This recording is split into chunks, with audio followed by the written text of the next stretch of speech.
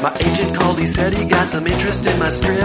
I'm glad I didn't tell him that I never finished it. I got my cast of characters and outline for the plot. I even got a famous classic case of writer's block. Get it out of my head.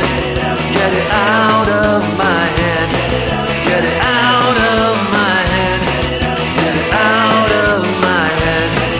Get it out of your head and onto the page. Get it out of your head and onto the page. Get it out of your head and onto the page. Get it out of your head and onto the page. Welcome to On the Page. This is the podcast that answers all of your questions about the craft and business of screenwriting. My name is Pilar Alessandra, and I'm the instructor and script consultant here at On the Page.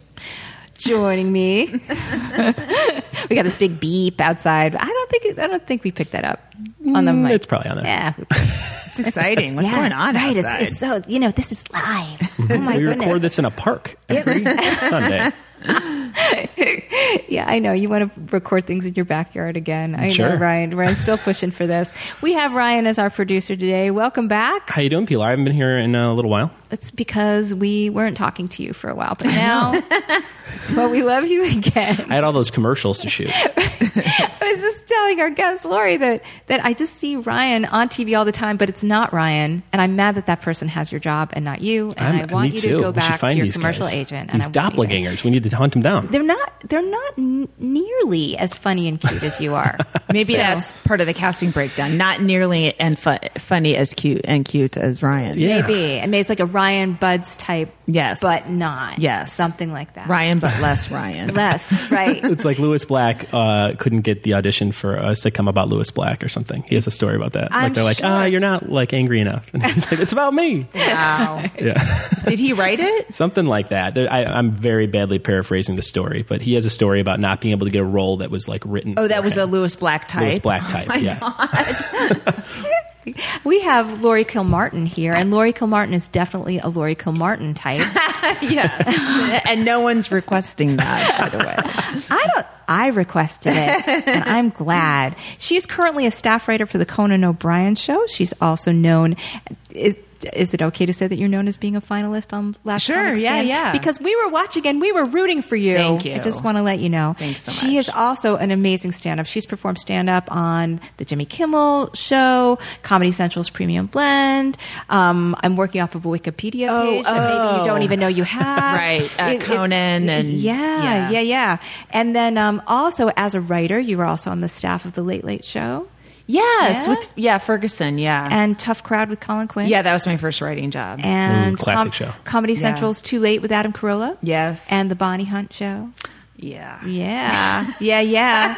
So these people would be nothing without Laurie Kilmartin. Tell me, what do you specifically do for the Conan show? Because I know that you don't write the sketches, right? You write Not many. Most monologue. So every once in a while, like someone from the monologue team, there's 4 of us, will pitch a sketch idea that is viable. Usually we're off the mark, and then we'll have to produce it, and then it's terrifying. So every once in a while I get a sketch on, but mostly monologue jokes. And you've been in a couple of them too, right? Yeah, I've been on a few too, yeah. What is more rewarding to see one of your monologue jokes hit or a sketch that you came up with really soar? I guess a monologue joke. Yeah. And sometimes I don't even watch. I guess I do watch it being performed, but at that point, once it's picked, it's like, sweet. And when it's on a card and it makes a final card meeting, then I'm happy. The fact that he actually tells it in a couple of minutes is, icing, but the fact that it got picked and made it to the final card meeting is always the best. So tell us all about these card meetings and stuff. What is the process for monologues from going from a writer's room to the comic actually giving it? Yeah, we're not really in a writer's room like the sketch guys are, or the sketch team is. We sort of write independently. Then we'll meet and read the jokes out loud, and just to see if there's duplicates or and then hand them to Conan, and then we'll do that process like 2 more times during the day. And Conan picks, jokes from each batch, and then at the end of the day, right before the show tapes, we sort of, go through his favorites, and he reads them out loud, and we figure out what's going to work. Some jokes are really funny on the page, and then they don't sound funny spoken, or they're maybe just interesting instead of laugh out loud. You know, everything plays differently when you hear it being said. What do you find yourself editing a lot when somebody's saying stuff out loud? Well, is it an editing question? Like sometimes there's just like too many words coming out of his mouth? Sometimes there's too many. Sometimes there's not enough. Sometimes you have to give people just like a small phrase, you know, just like on the table or something, just to set them in a space of a joke so that you can get to the punchline. And sometimes the punchline comes too quick and you just needed to add a little thing to it, and that's why it wasn't working.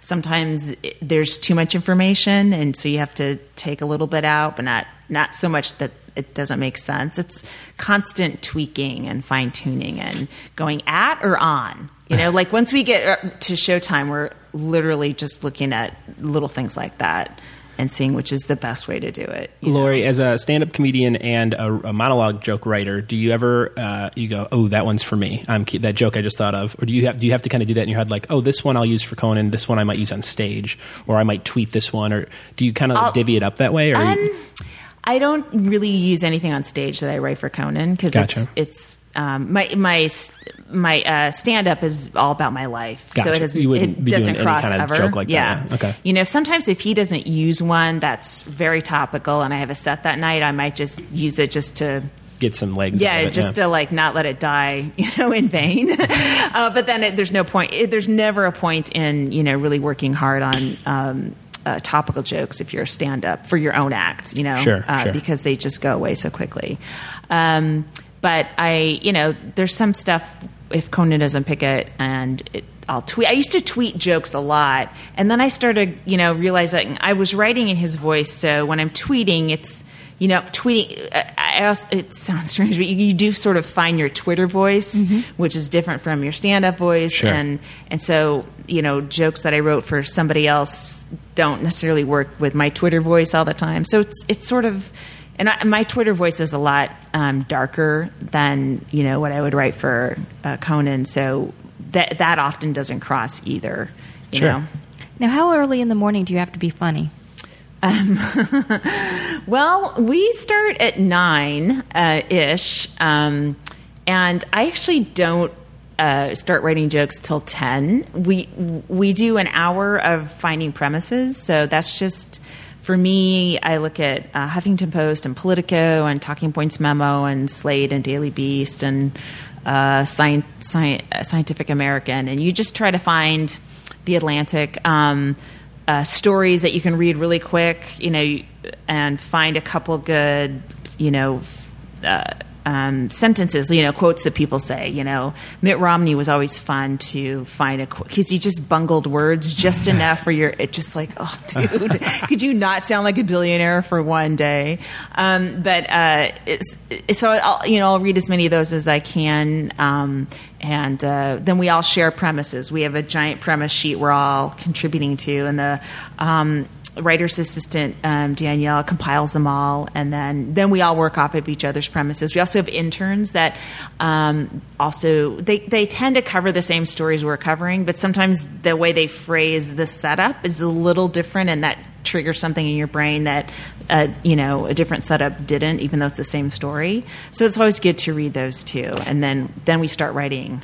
Now, when does a headline become a premise? Is it a twist on the headline? No. The headline's straight. Like in a joke, the setup's always true. I'm sure this is across the board with all the late night people, but the setup's true and the punchline is a lie, or it's a twist, or the joke is not.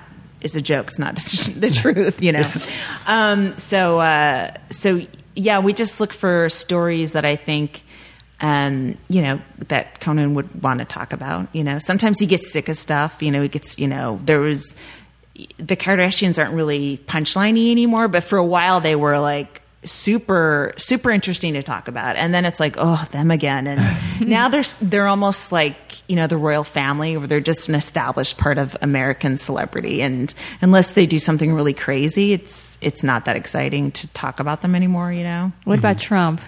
These days. Trump was like, I think before I was at the show, like at late night when they were in New York, Trump was a go-to, and then everyone got tired of Trump. And the last election cycle, he threatened to run for president, and clearly he was just garnering, trying to get some attention for The Apprentice, and so we kind of ignored him there, but. This one, he's unignorable. And it's for me, I love it. It's delightful. He's really spinning out of control. And it's a lot of fun. It's always fun. He does, for a long time, he felt like old taters. And now, because of the way he's upended the Republican Party, he feels like fresh. He feels fresh again. So it's kind of cool. But you know what? We're taping it the day after the Megyn Kelly menstruation thing, and he's about to turn another corner to that old guy, because I think he's about to. He peaked, Yeah. Right during the debate. That was where we were at peak Trump, and then the way he tried to spin it afterwards killed it. He was disinvited to the Reds. There's this guy named Erickson, who has this crazy right-wing group called Red State something. It might just be Red State, whatever. It's not whatever's what is Trump's word for vagina. But so he disinvited Trump, and so now I do pay attention to that kind of stuff on the weekends. It's like hour by hour that story is changing, and so when we get to work on Monday, tomorrow, will he be done? Are the new polls tomorrow going to be, he's fallen and now it's Jeb Bush, and then that shifts everything, So that's interesting. It's not always like that, and the Republicans are so crazy that changes overnight. The Democrats I think we all know it's going to happen. I don't know. It's not that exciting. Anything could happen. I would think that's the fun part. Yeah. Where you're just like, waiting, because after this madness, there will be some Democratic candidate madness, and who knows? Anybody could come out of the woodwork, Yep. Don't you think? I feel like after Sarah Palin surprised everybody, I don't think there's any woodwork anymore. I think the media, burned down, the media knows every the media knows every potential little tiny person. And before, you could be governor of a state and not have anyone know who you are. And now it doesn't seem like that's possible. Now, were you always somebody interested in the news and things that were topical before you took these kind of jobs? I wasn't that much. I kind of paid attention, but again, because it wasn't anything I talked about on stage. I think a long time ago when I was first starting, there's a Speaker of the House named Jim Wright, and there's some scandal about him lying, I think. And I had a joke about it, and it killed. And I was like, wow.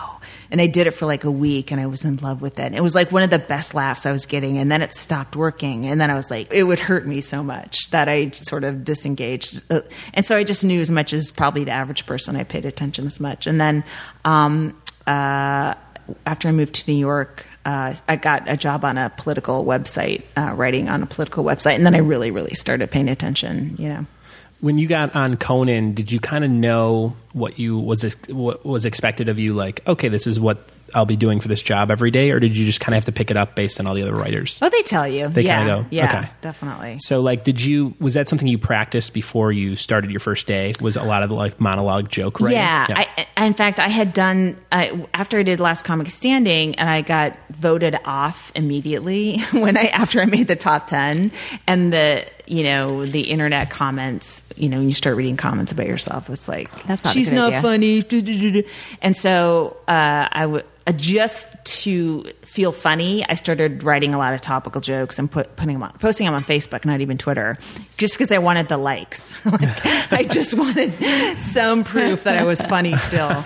And then when I heard that Conan was hiring, I happened to have coincidentally a nice backlog of jokes that were less than 2 months old. Perfect. And there were, I could tell which ones were hitting the best by the responses I had gotten on Facebook to them. How funny. Like writer therapy basically led to a really great writing gig. Yeah, it helped me. That part of my packet was pretty strong. So. And that's something as a comedian that's looking to write on a show like Conan, you should just do, right? You should just always have a backlog of monologue jokes, even if you never post them anywhere. Because if that job like it opened for you, it really worked out. Yeah, and I mean, now, even just a couple years later, I think like Seth Meyers hired somebody off of his Twitter feed, a guy in Ohio. So it's not like you should write them and hoard them. Yeah.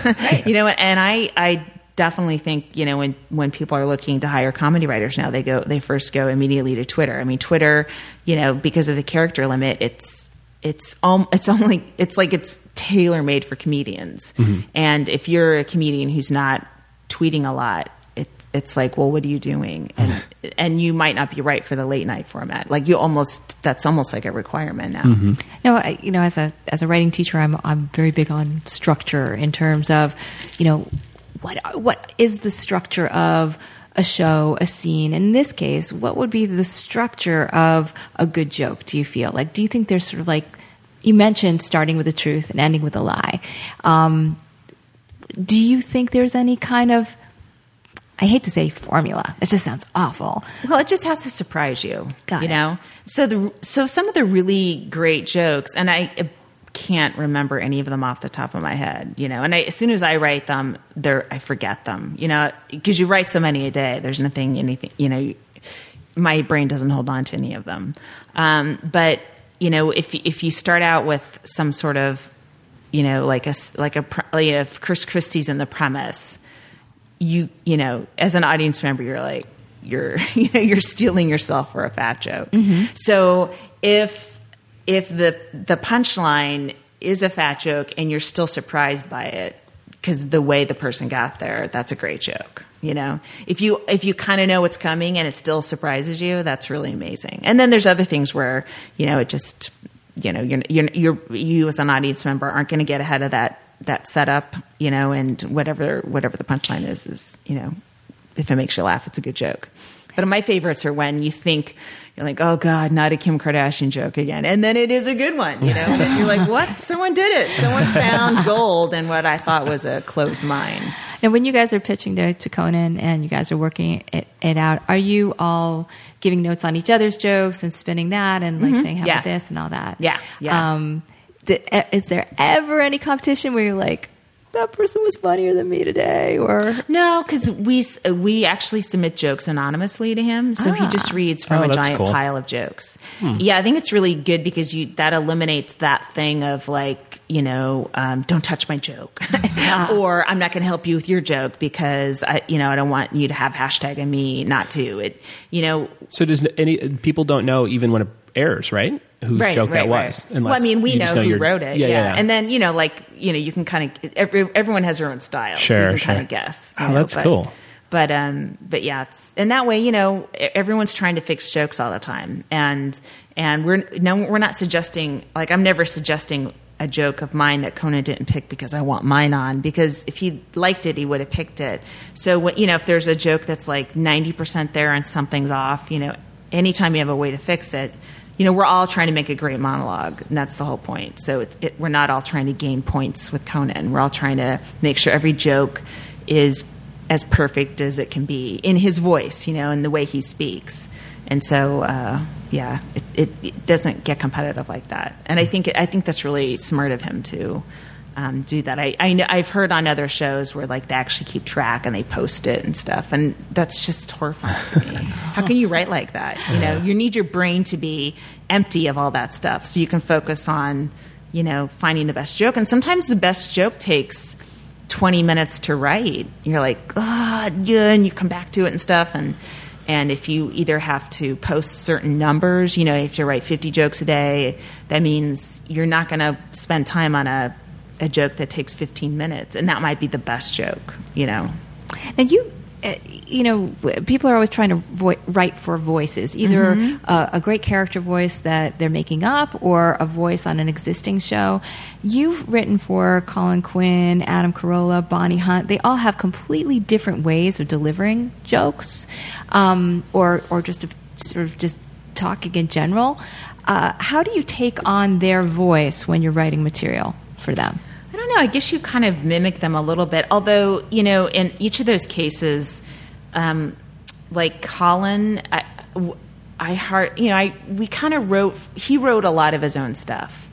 And the writers that were on the show, we actually wrote these kind of sketches that were was called the Act 3 in our Act 3. So we were more focused on that. So it wasn't like Colin, it's hard to write for Colin Quinn. He writes his own stuff the best, and then Adam Carolla didn't take any writing. It was funny. Like the first day at work, the head writer said, "I hope you guys have screenplays to work on." And that's kind of the way it was. And then Bonnie fired me, so I hate to shoot down all your examples, but I'm not this genius. That was a really weird situation, but I was hired to write funny sponsor stuff. I wasn't part of her comedy team. I was in complete misery.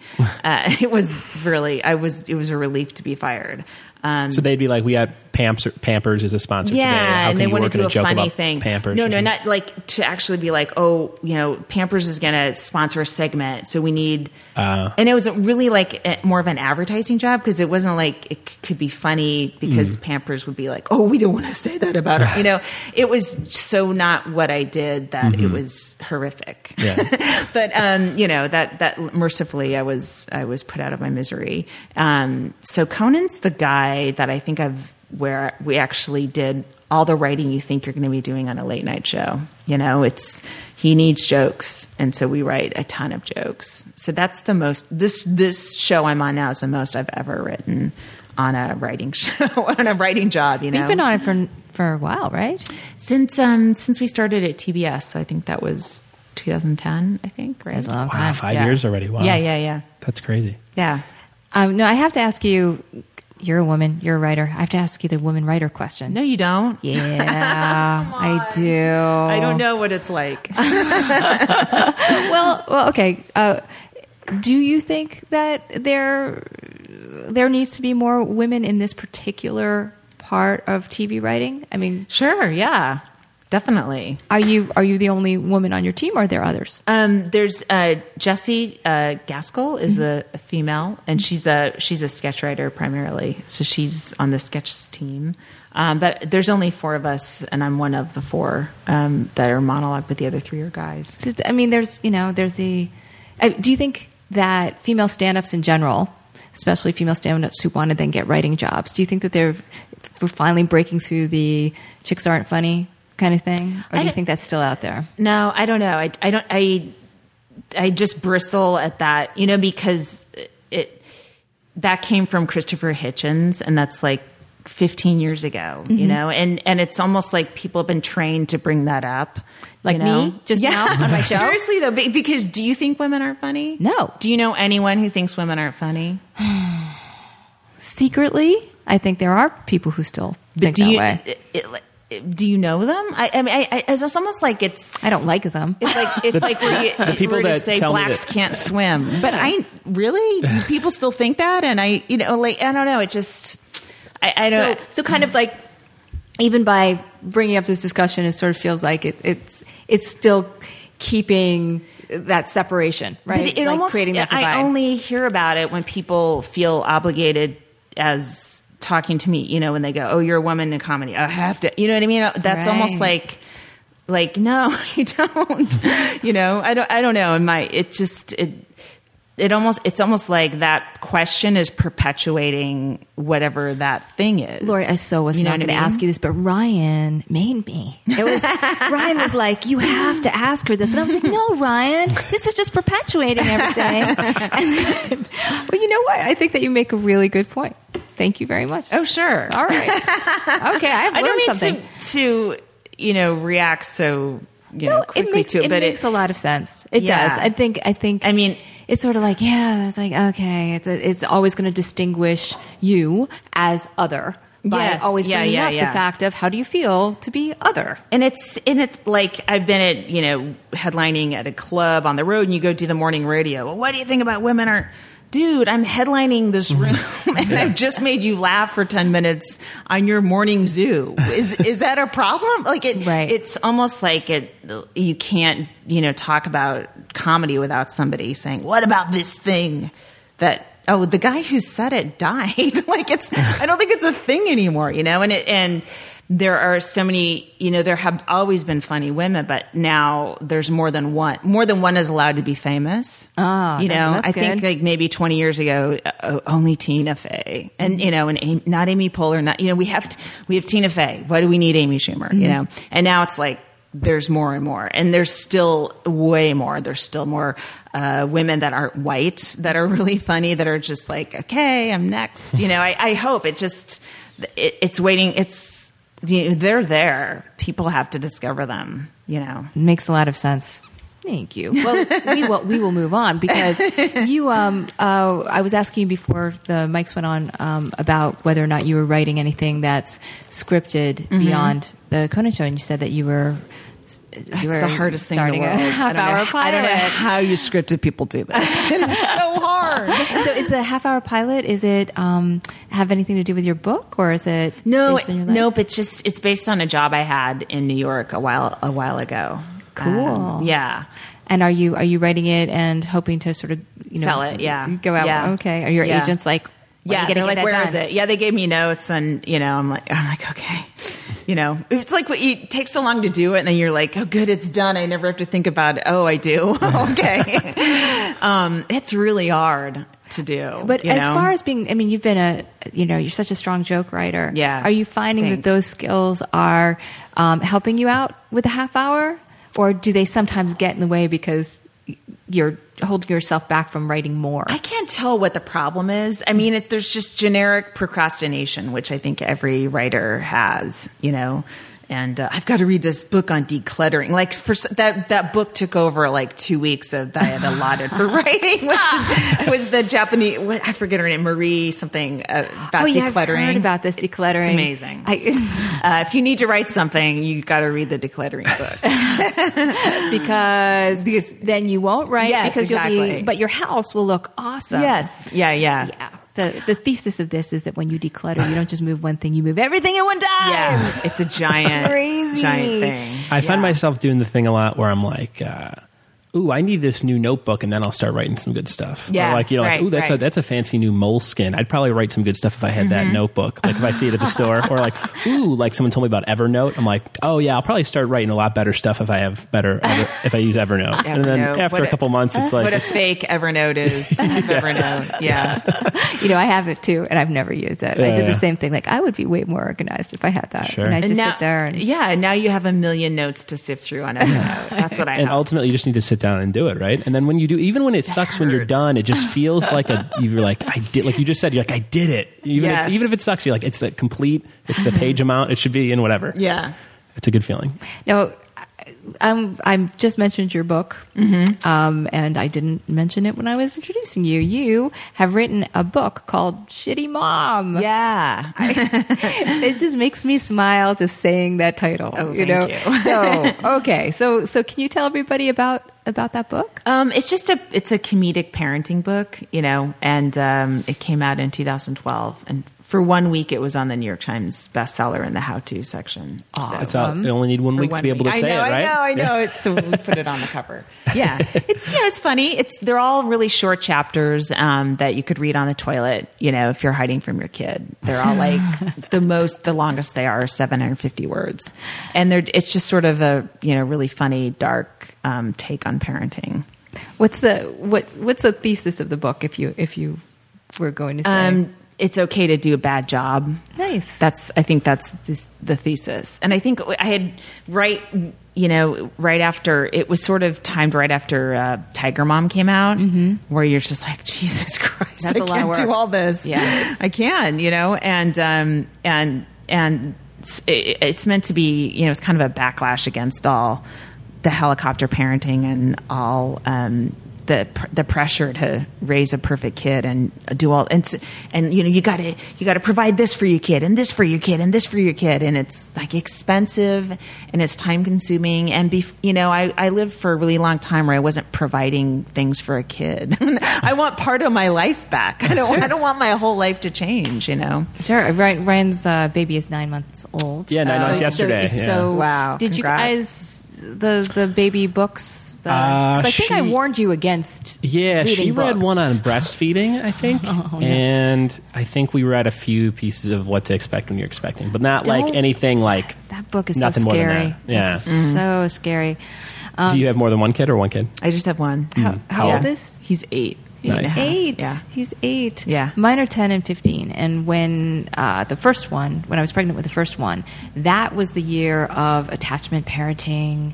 And everybody took their philosophy, whether it was attachment parenting or something else, so seriously that I thought people were going to beat each other up. Yeah. It was so crazy. And there was not one person out there with a sense of humor. Yeah. Nobody. Yeah. Nobody. And now, 15 years later, I'm very happy that there's been this, like, let's look back on this kind of stuff and just take a breather. Let's laugh a little bit. So I'm very, very happy that you wrote that book.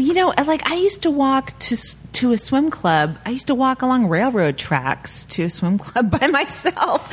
Like I just, even the stuff I wouldn't let my son do now that I was doing at his age, Sure. it's because I might be arrested, if I send an 8-year-old down to 7-Eleven to get me something, I don't know. That's happened before with in some other states, like I think Maryland. Somebody they again, everyone's got to name their thing. They're free range parents. Like, why does your technique have to have a name? But okay, I get it. We're all selling books. Okay, so they got arrested for their free range parenting. I know, So. and that is how we all grew up. Yeah. It's like neglect. Yeah, exactly. Neglect. Exactly. There isn't a time my mother visits where I don't sit her down and go, "How could you do that?" Yes. You let me do that? I sold Girl Scout cookies by myself. I went into condos and apartment complexes where at least 20% were pedophiles that I was selling to. I went into their house. They buy the most. Yeah, they do. I went in by myself. No one asked it didn't occur to me, and it didn't occur to, of course, back then they weren't publicizing. Now, like if a kid is kidnapped in Maine, in Burbank, we're like, oh my God, I've got to watch my child. Like, right. Okay, that's Maine. Like we didn't get that news. We only got news that was local. So maybe you were just had to wait not for as a milk fearful. carton. You had to wait till it was printed on the milk carton. That's and right. then you were eating your cereal in the good old days. If you weren't a cereal eater, you skipped it. If you were toast. You got your information off milk cartons and you liked it. Yes. So what about a TV show based on the book? Just curious. Yeah.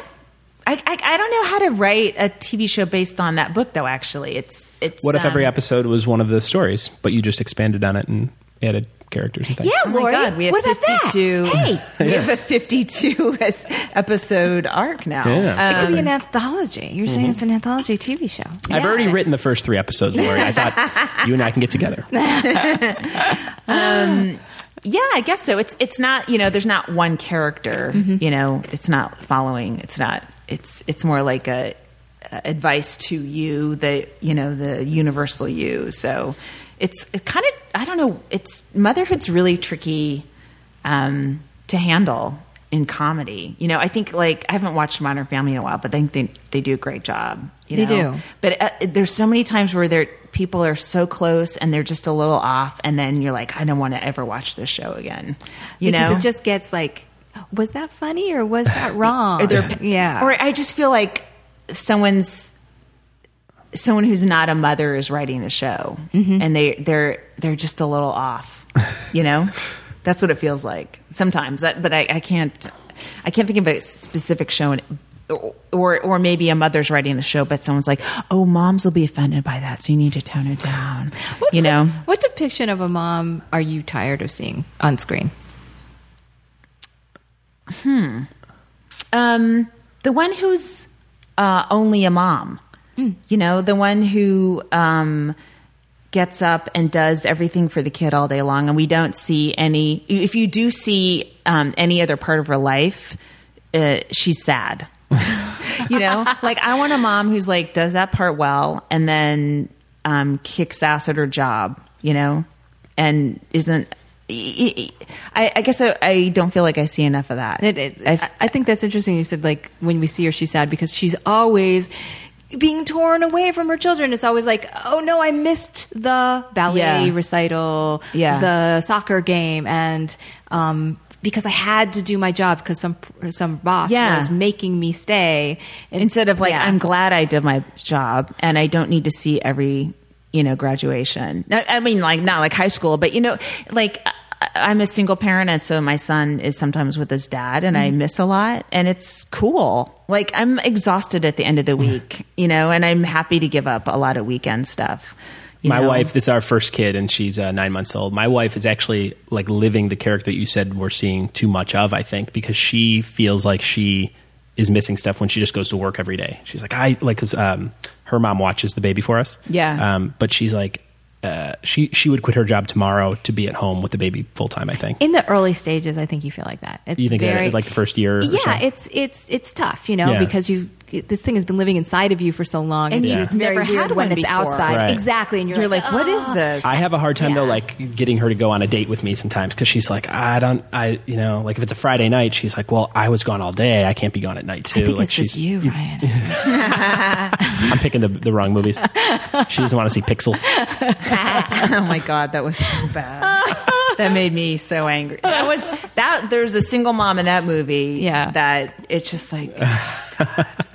Just written by a 25-year-old guy. It just felt like, but what was I going to say? Something about, I forget, something off of what you were talking about with your wife. Did you feel that at first? Oh, well, yeah, I guess so. Cause you're just, it's the thing of wonder. But when you, and this is not a great example, the Duggars, cause of course they have, but at some point their older children were raising their younger children. Like you can get enamored of the stages from baby to toddler and all that kind of stuff. And people did for thousands of years. And, people sent their kids to boarding school. I wouldn't, and I don't know anyone that would, but that was pretty common until recently. Just get out now. My mother threatened to send me to boarding school. Yeah.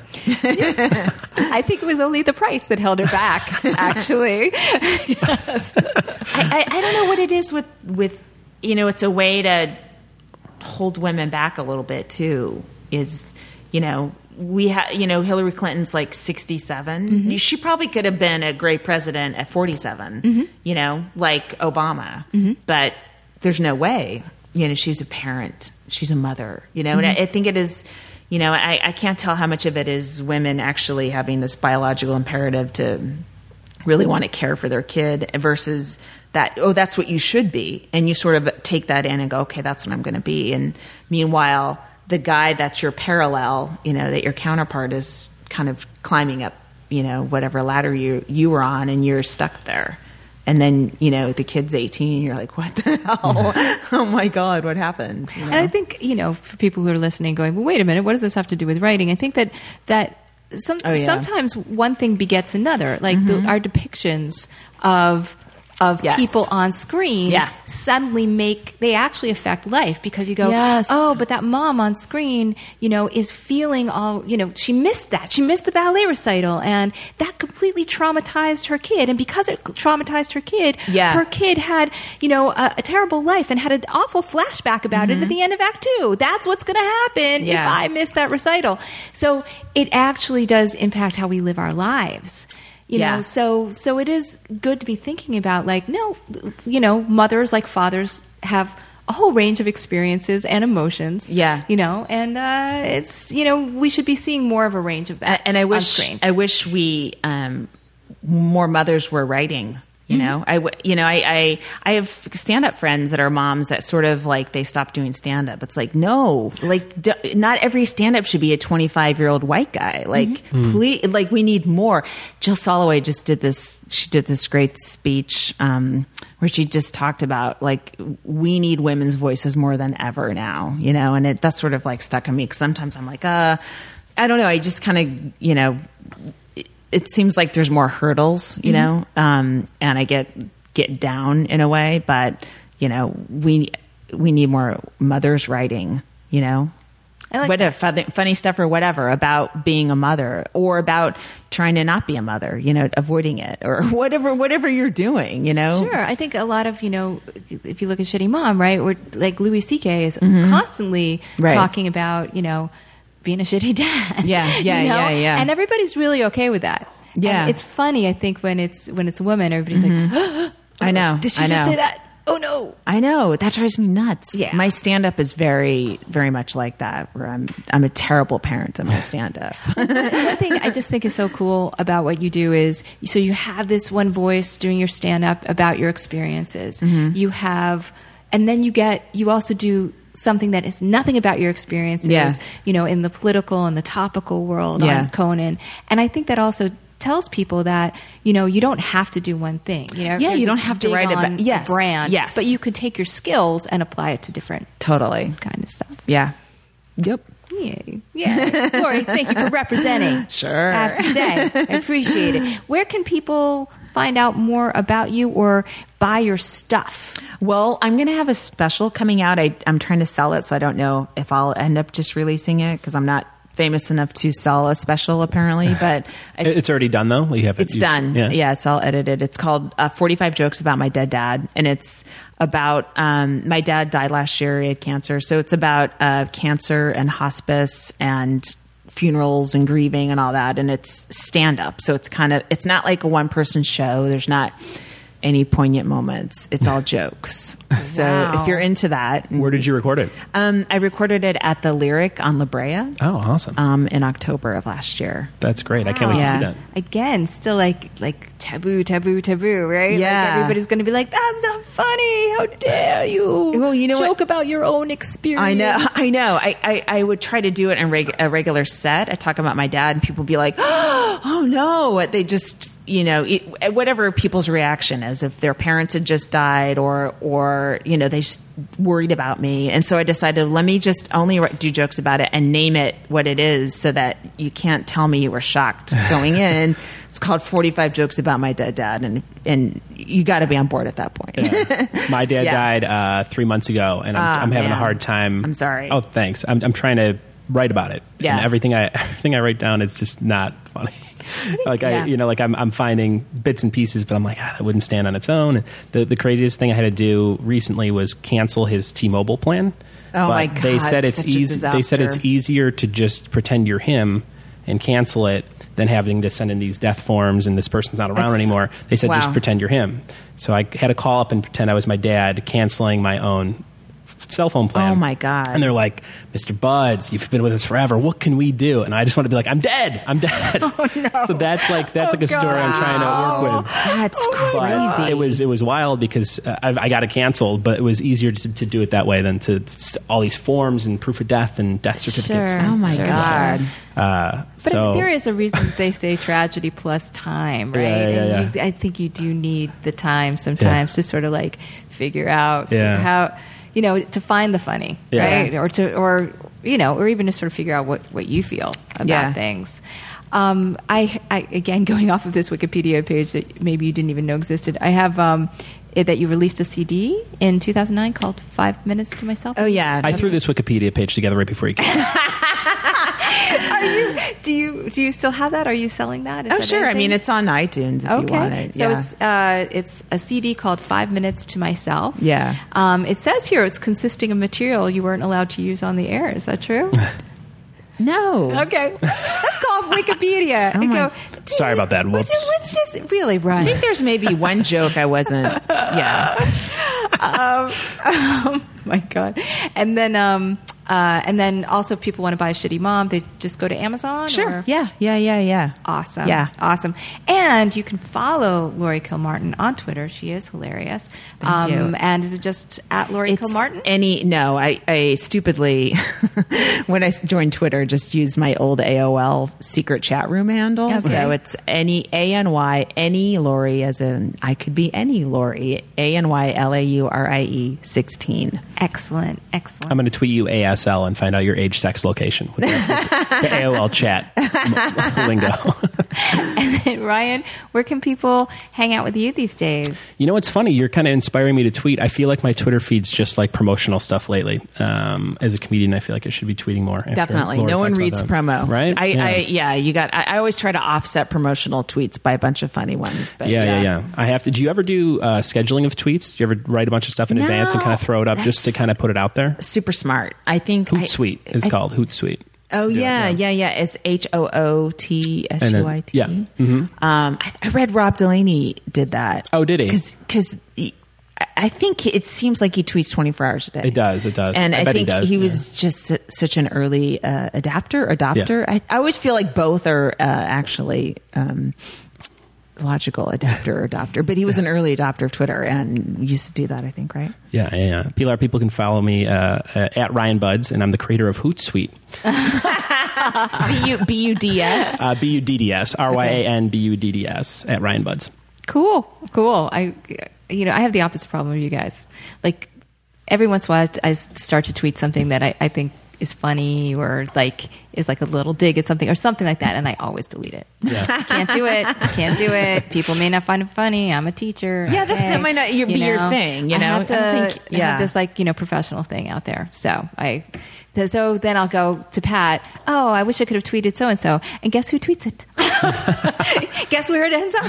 I'm like, that's an interesting tweet, Pat. Can I plug one more thing I forgot? Oh, sure. I have a new Tumblr. It's called Daddy Daughter Drunk Dates, and it's pictures of my daughter looking drunk and me actually drunk, and then a quick story about both pictures. Love so it's like it. a split screen, and I've done I think about 15 of them, but I've a never-ending supply That's of hilarious. both things. See, like Ryan can be a crappy dad. There you go. I know. Crappy dad, Ryan.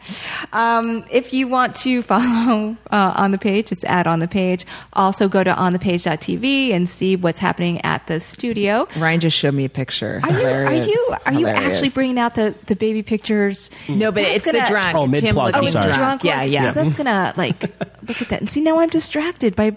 Oh my God, they're so amazing. Yeah. That's Oh my God, they are hilarious. Babies make a lot of drunk faces. Oh my gosh! Now we're. I'm sorry to cut off your promo, Pilar. I apologize. That's okay. But now I just want to talk about babies. Okay, so if you go to onthepage.tv, the live classes here in Los Angeles are happening again in September. It will be the first draft class, 6 weeks, on Sundays, 1 to 4 p.m. And you will break story. You will outline, and you'll be in pages by the end of 6 weeks. I promise you. No way. I might have to take that. I would love it. Also, I teach TV classes every 2 months as well. And that's a one-day TV class to help you do the same thing. So if you can't make the 6 week, that might be a really good one. Pilar is seriously the best. She literally will change everything you know about writing. Yeah, she's great. Cool. Thank you, Ryan Buds. So writing won't be painful anymore, Yeah. and I'll wake up and get right to it. You know what? Actually, yeah, I promise. That would be amazing. All right, guys. Thank you so much, Laurie Kilmartin, for Thank being you. here. Thank you, Ryan Buds, for producing. Thanks for having me. Thanks, everybody out there, for listening, and have a good writing week.